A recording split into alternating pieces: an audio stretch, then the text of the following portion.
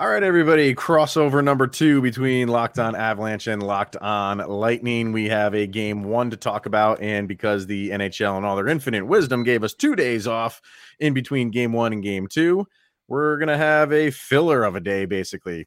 There's still a lot to talk about between game 1, so I kind of want to get the lowdown on what's going on in Lightning Land, and I'm sure Denker wants to know what's going on and how the fans of the Colorado Avalanche are feeling after just one game, and what an exciting game that was. So let's get to it. Locked On Avalanche, Locked On Lightning, crossover Stanley Cup edition. Let's do it.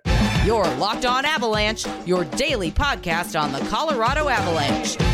Part of the Locked On Podcast Network, your team every day.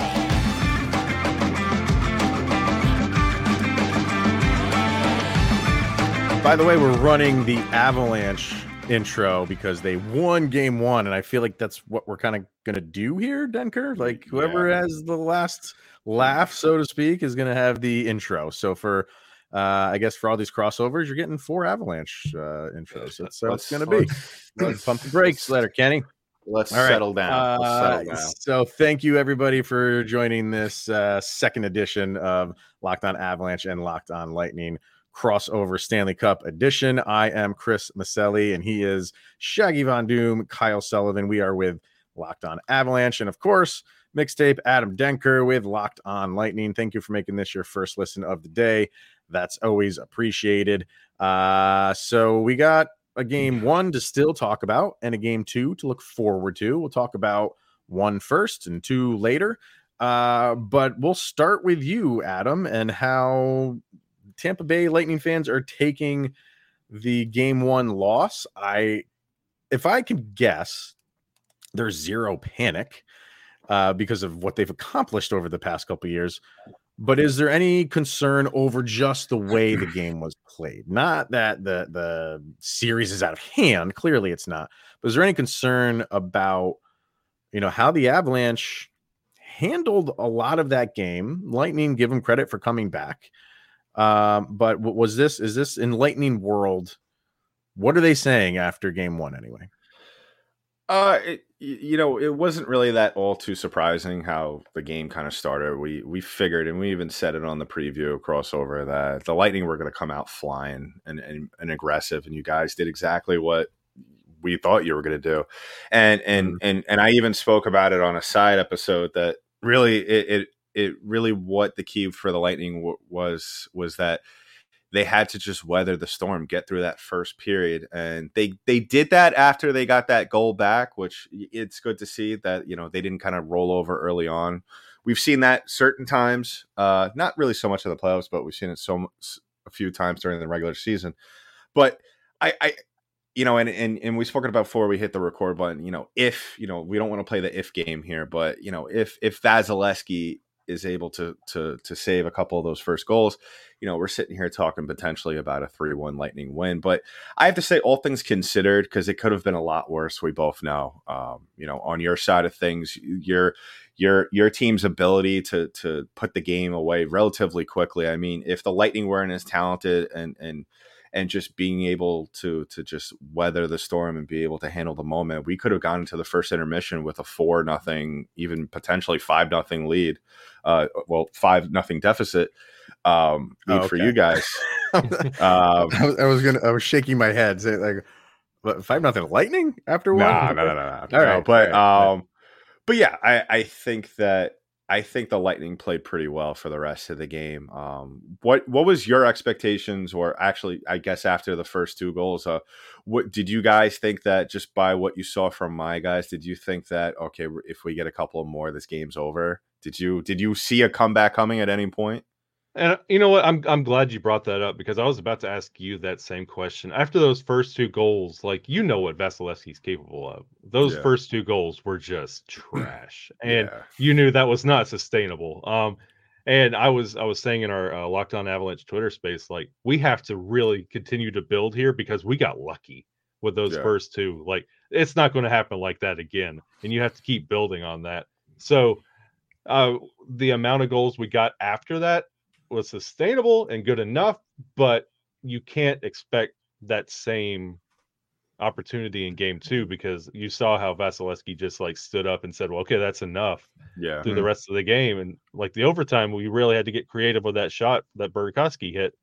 But what do you think about that? Those first 2 goals, like, was there any kind of like panic, like, oh no, this is Stanley Cup Vasilevsky we're going to have to be relying on? Is this like a little bit of a worry? Like, because they were bad. They were really bad. I was texting back and forth with someone during this, and I said to them during the game, this is very reminiscent of game 1 against the Rangers. Very slow start. And I don't know if I mentioned it to you guys last time we all spoke, but Vasilevsky is a goaltender that thrives on, the more you shoot on him, the better he's going to get, which is why you got to jump on him early. And you guys did exactly that. And I said it to myself and the person I was going back and forth with, I said, if we could get one back here, regardless of how many the Avalanche score in this period, I think we're going to be in good shape going into the second. I thought that if the Lightning went into the intermission without scoring a goal, I would have been concerned. But I think a lot of Lightning fans, just given what this team has done over the last couple of years, and you never want to rest on the mantra of, well, we've won 2 cups, so we could do anything, you still got to go out there, you still got to play the games. And that even goes for the rest of the series.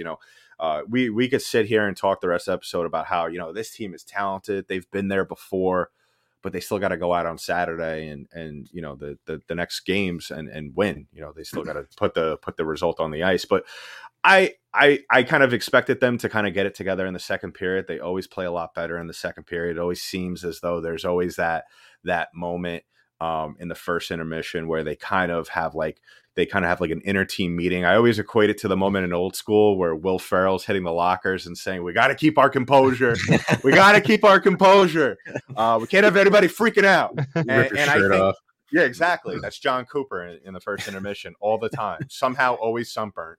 But I think that the fact that they did that showed that, that they could withstand the juggernaut of that offense, which is the Avalanche. Were you guys at all worried once the game was tied up in the second period? I mean, yeah, there's some concern. Yeah, this is not just a regular season game. This is a Stanley Cup final against the 2-time defending champions. So, and like you said, that doesn't mean that this is just going to get handed to them. Right. And that's not to say like the Lightning just has to go through the motions and they're going to win a Stanley Cup or anything like that. But you never want to give up, because the Avalanche haven't been in this position in 21 years. The Lightning have been here before. So what I really wanted to see what was going to happen, because this is going to happen again.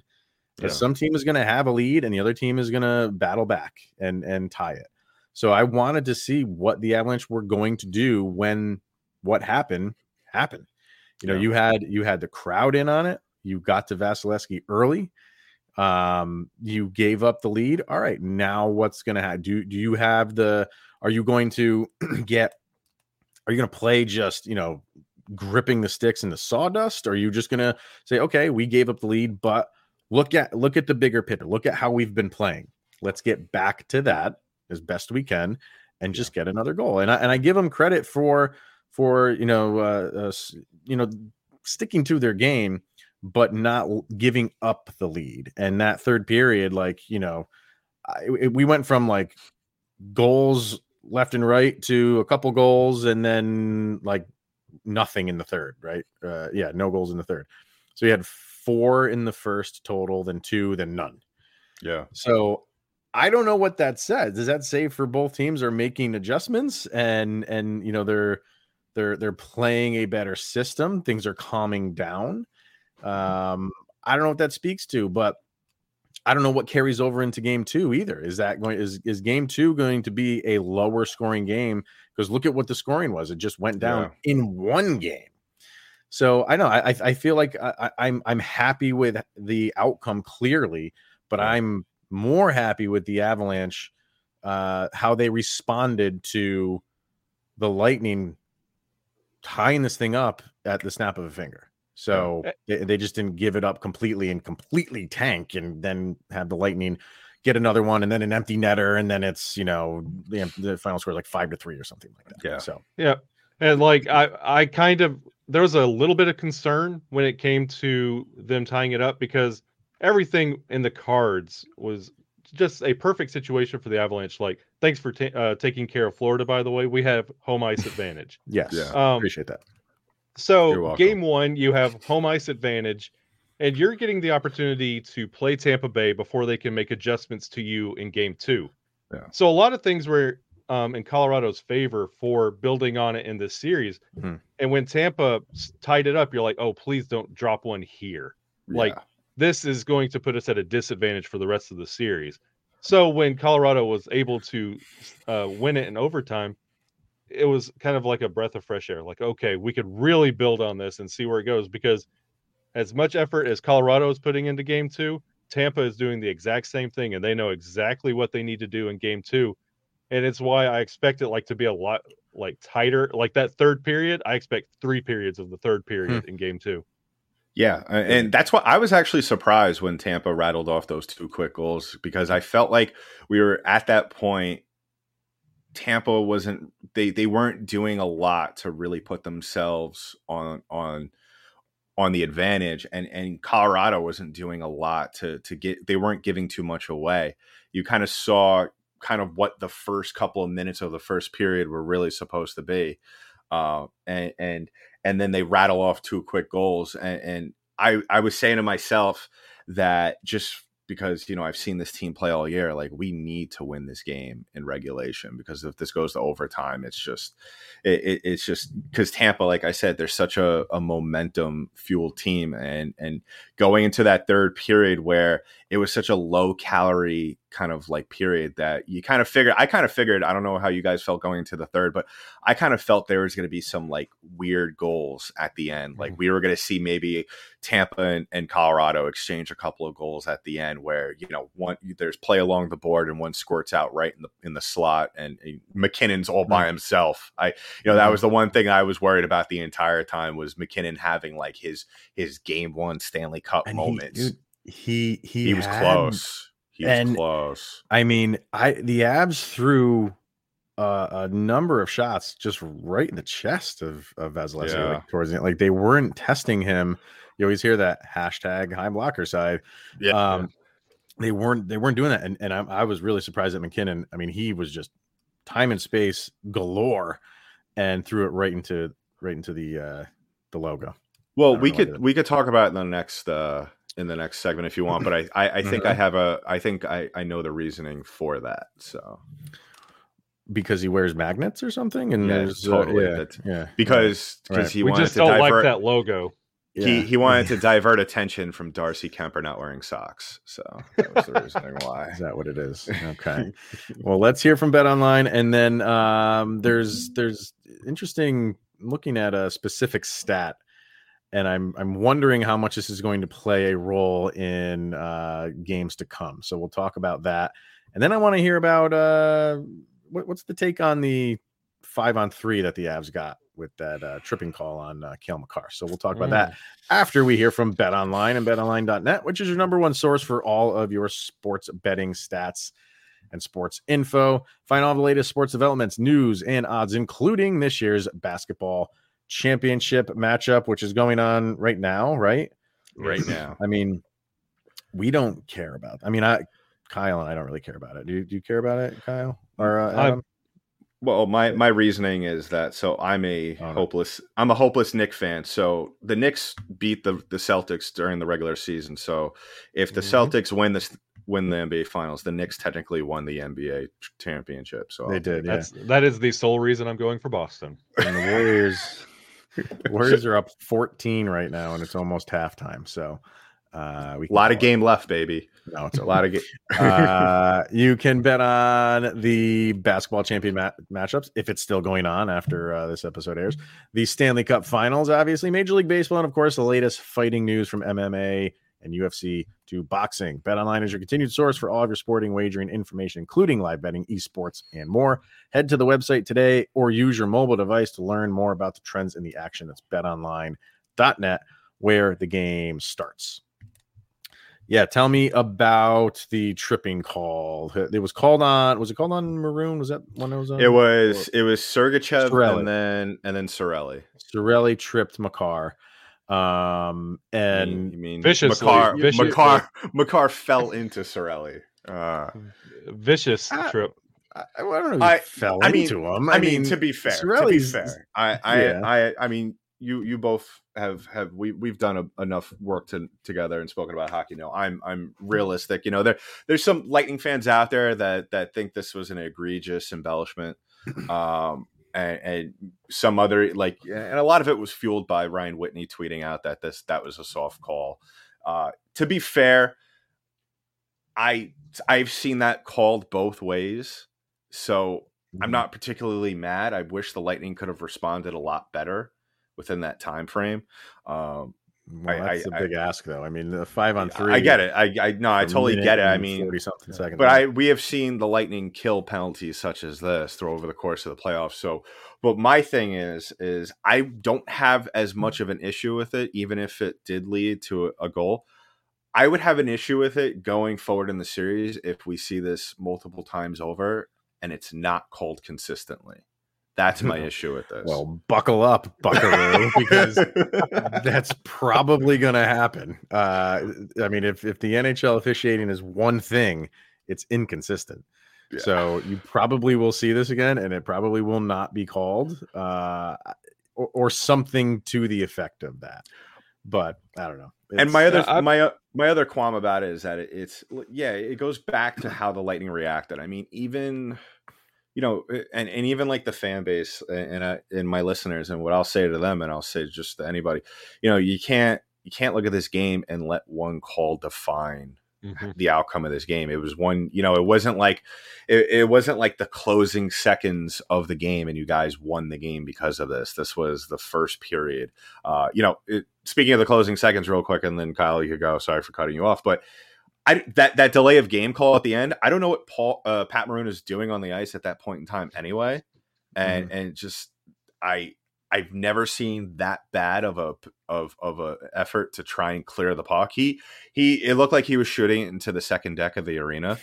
I don't know what the thought process. I get it. You're gassed at the end of a long shift, but you still got to play. You still got to see the play out, and you put yourself and you put your team in a precarious situation in the dying seconds of a big game where you guys could have won easily in those closing seconds.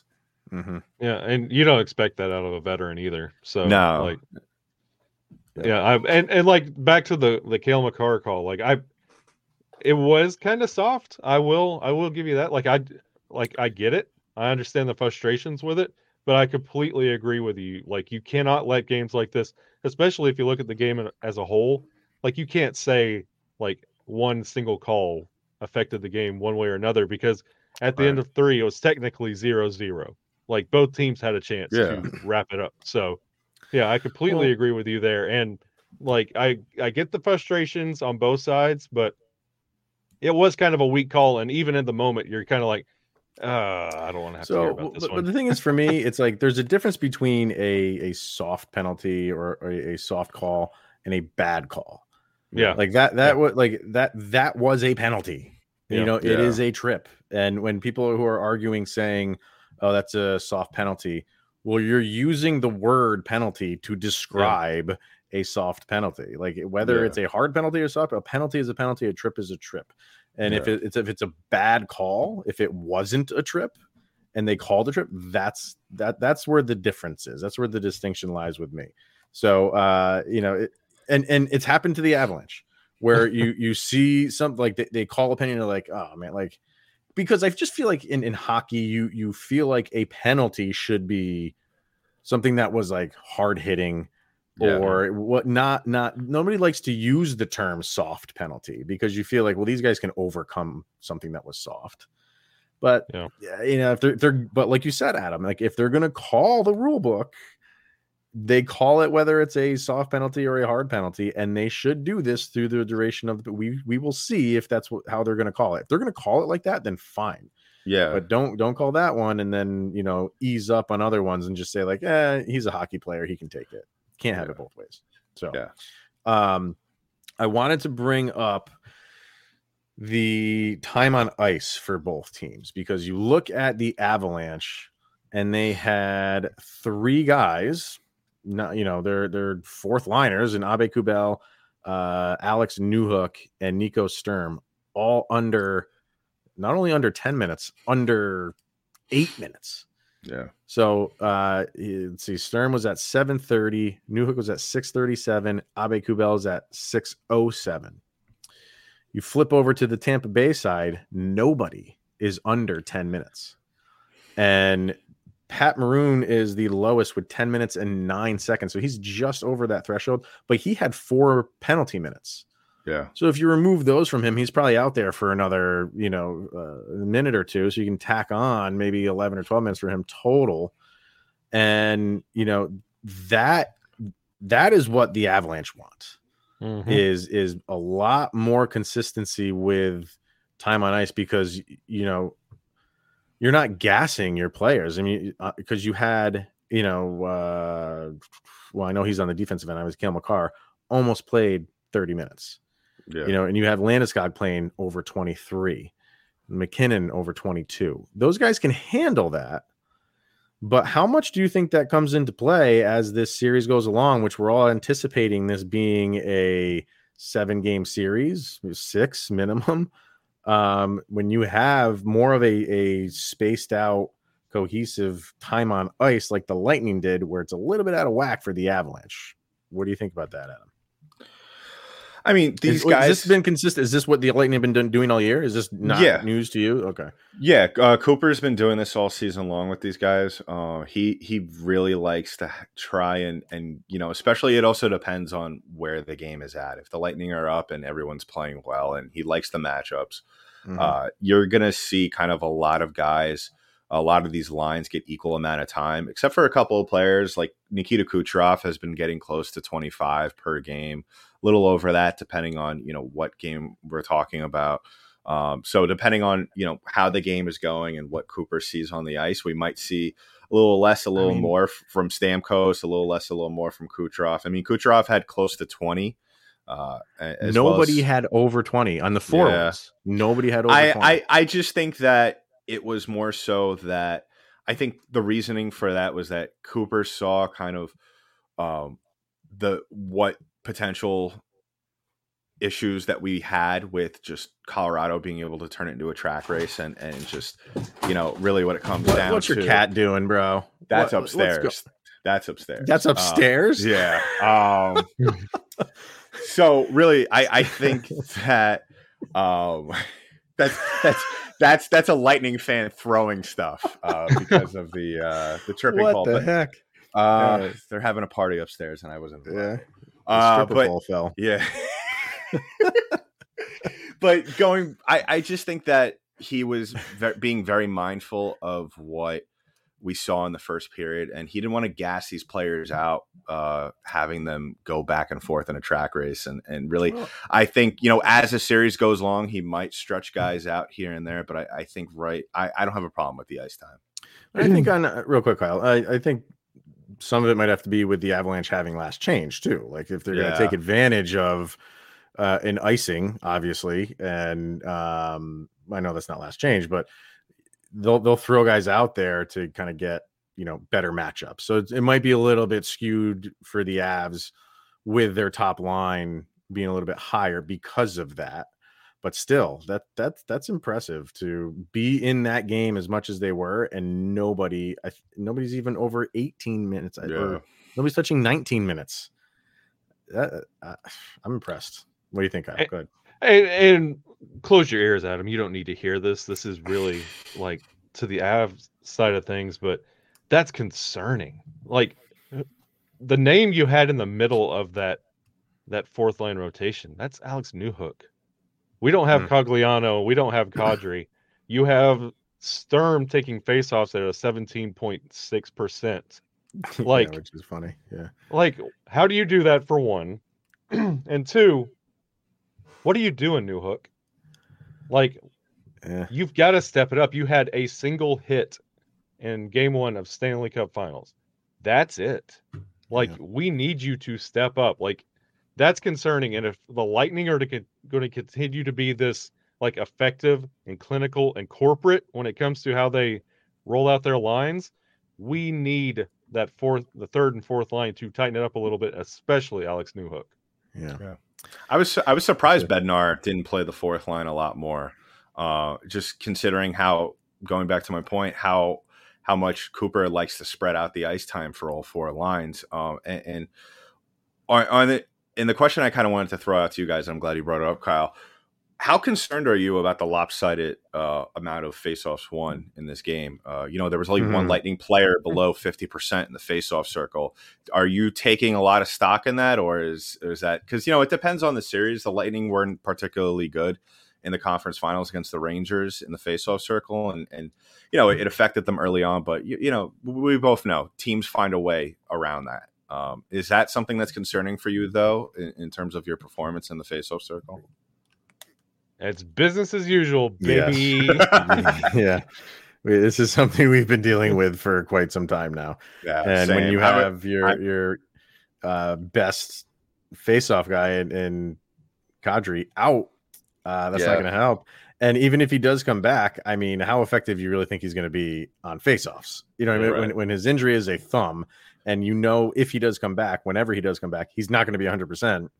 How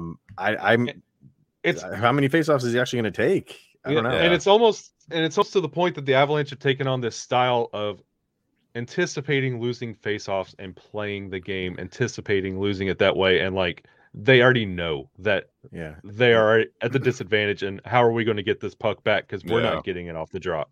It's annoying. It's really, really annoying because and I know people are kind of indifferent on face-offs. There's some people that are like, they don't matter. There's other people like, well, situationally, they maybe do matter. You know what I mean? Don't tell me you don't want to win a face-off at the start of a power play in your zone. Don't tell me that you don't want that face-off. Yeah. And the Avs just struggle to win those. So I don't know. It's going to be an issue for the duration of the series. I can guarantee you that. All right, let's wrap this thing up by looking ahead on Saturday. What do the Avalanche need to do to take a 2-0 lead? What do the Lightning need to do to split this series in Denver? We'll start with Adam, and what's kind of the consensus of? Is there any major changes that the Lightning need to do, or do they just need to be that road team that doesn't let the home team go off in the first 10 minutes? I think you hit the nail right on the head there. Really what it comes down to, and I have been preaching this all season long. It really what the Lightning need to do, especially in games like this, when you have a team that comes out with a ton of energy as Colorado, you got to win the first 10. If you win the first 10, then you set yourself up for pretty much what we saw out of Tampa in the second and the third periods. I'm not concerned at all. Obviously it's only one game, even though there are some people on social media yelling Avalanche in 2, which clearly. But I think the cup just got to Denver today. Yeah, so that's why we brought you on. You brought us the cup. Thank you very much. I think it works like soccer rules. You have aggregate. But you guys are still in it. You got an overtime loss point too. So shout out to Locked On Wild host Seth Tupel for putting that on Twitter. That at least both teams came out of that game with a point. So that's a good start to the series. So, but I think that the Lightning played very well considering they were down pretty bad early on. I'm not gonna look at some of the things like those penalties and think, only if that didn't happen. No, the Lightning came back and tied the game, like we said. So clearly they showed a lot of fight. They showed that they could adjust on the fly. I think really what it comes down to is just do more of what you did in the later stages of the first game. I think you really need to take better care of the puck, which they did for the most part. There were some instances early on where they were just absolutely terrible. But I think they did a good job of cleaning it up as the game progressed. I think really the key is, and I'm sure you guys could agree with me, is they got to help out Vasilevsky early on, allow him to get settled in. And if they could do that, they're going to set themselves up pretty well for the rest of the game. Just from an outsider's perspective, I want to get from you guys, What do you think? How does Tampa get the one up on you guys on your team? They have to come out with a little bit more energy. Like, Tampa does, yeah. Yes, like you were hyping up this matchup like the big bad Lightning. Here they come, back-to-back champions. And then after those first 2 goals, you're just like, this is it. And you're kind of like, okay, come on. Like you expected more out of Tampa coming right out of the gate, especially like trying to assert like, well, hey, you have to respect us if you're going to play us. And we really didn't get that. So you expect that out of game 2. Yeah. It's interesting what you said earlier, Adam, is, Vasilevsky didn't obviously start great, but he got stronger as the game goes on. And that, that's not new to him. The more shots he sees, the more he, gets comfortable. But the Avalanche game is predicated on throwing a ton of shots your way. Yeah. So which one's going to break? It's like a catch-22. Is the Avs going to break through, or are they just making Vasilevsky stronger by throwing 40 shots on net?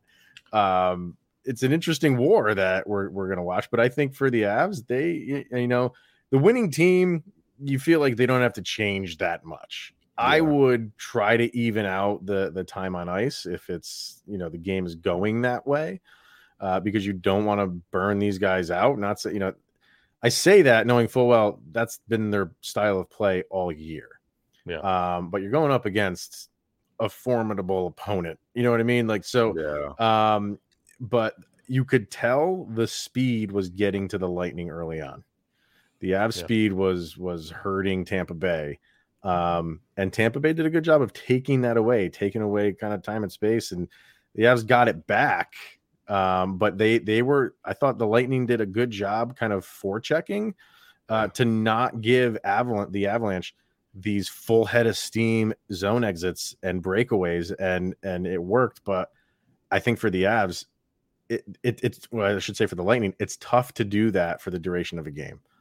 So yeah. And I have to say one last thing, and it kind of goes to your side, and we could start on that. Lightning need to do a better job on their zone entry, especially on the power play. When they picked up that too many men on the ice penalty, I was like, all right, this is it. They just tied the game. It's time to take the lead going into the second intermission.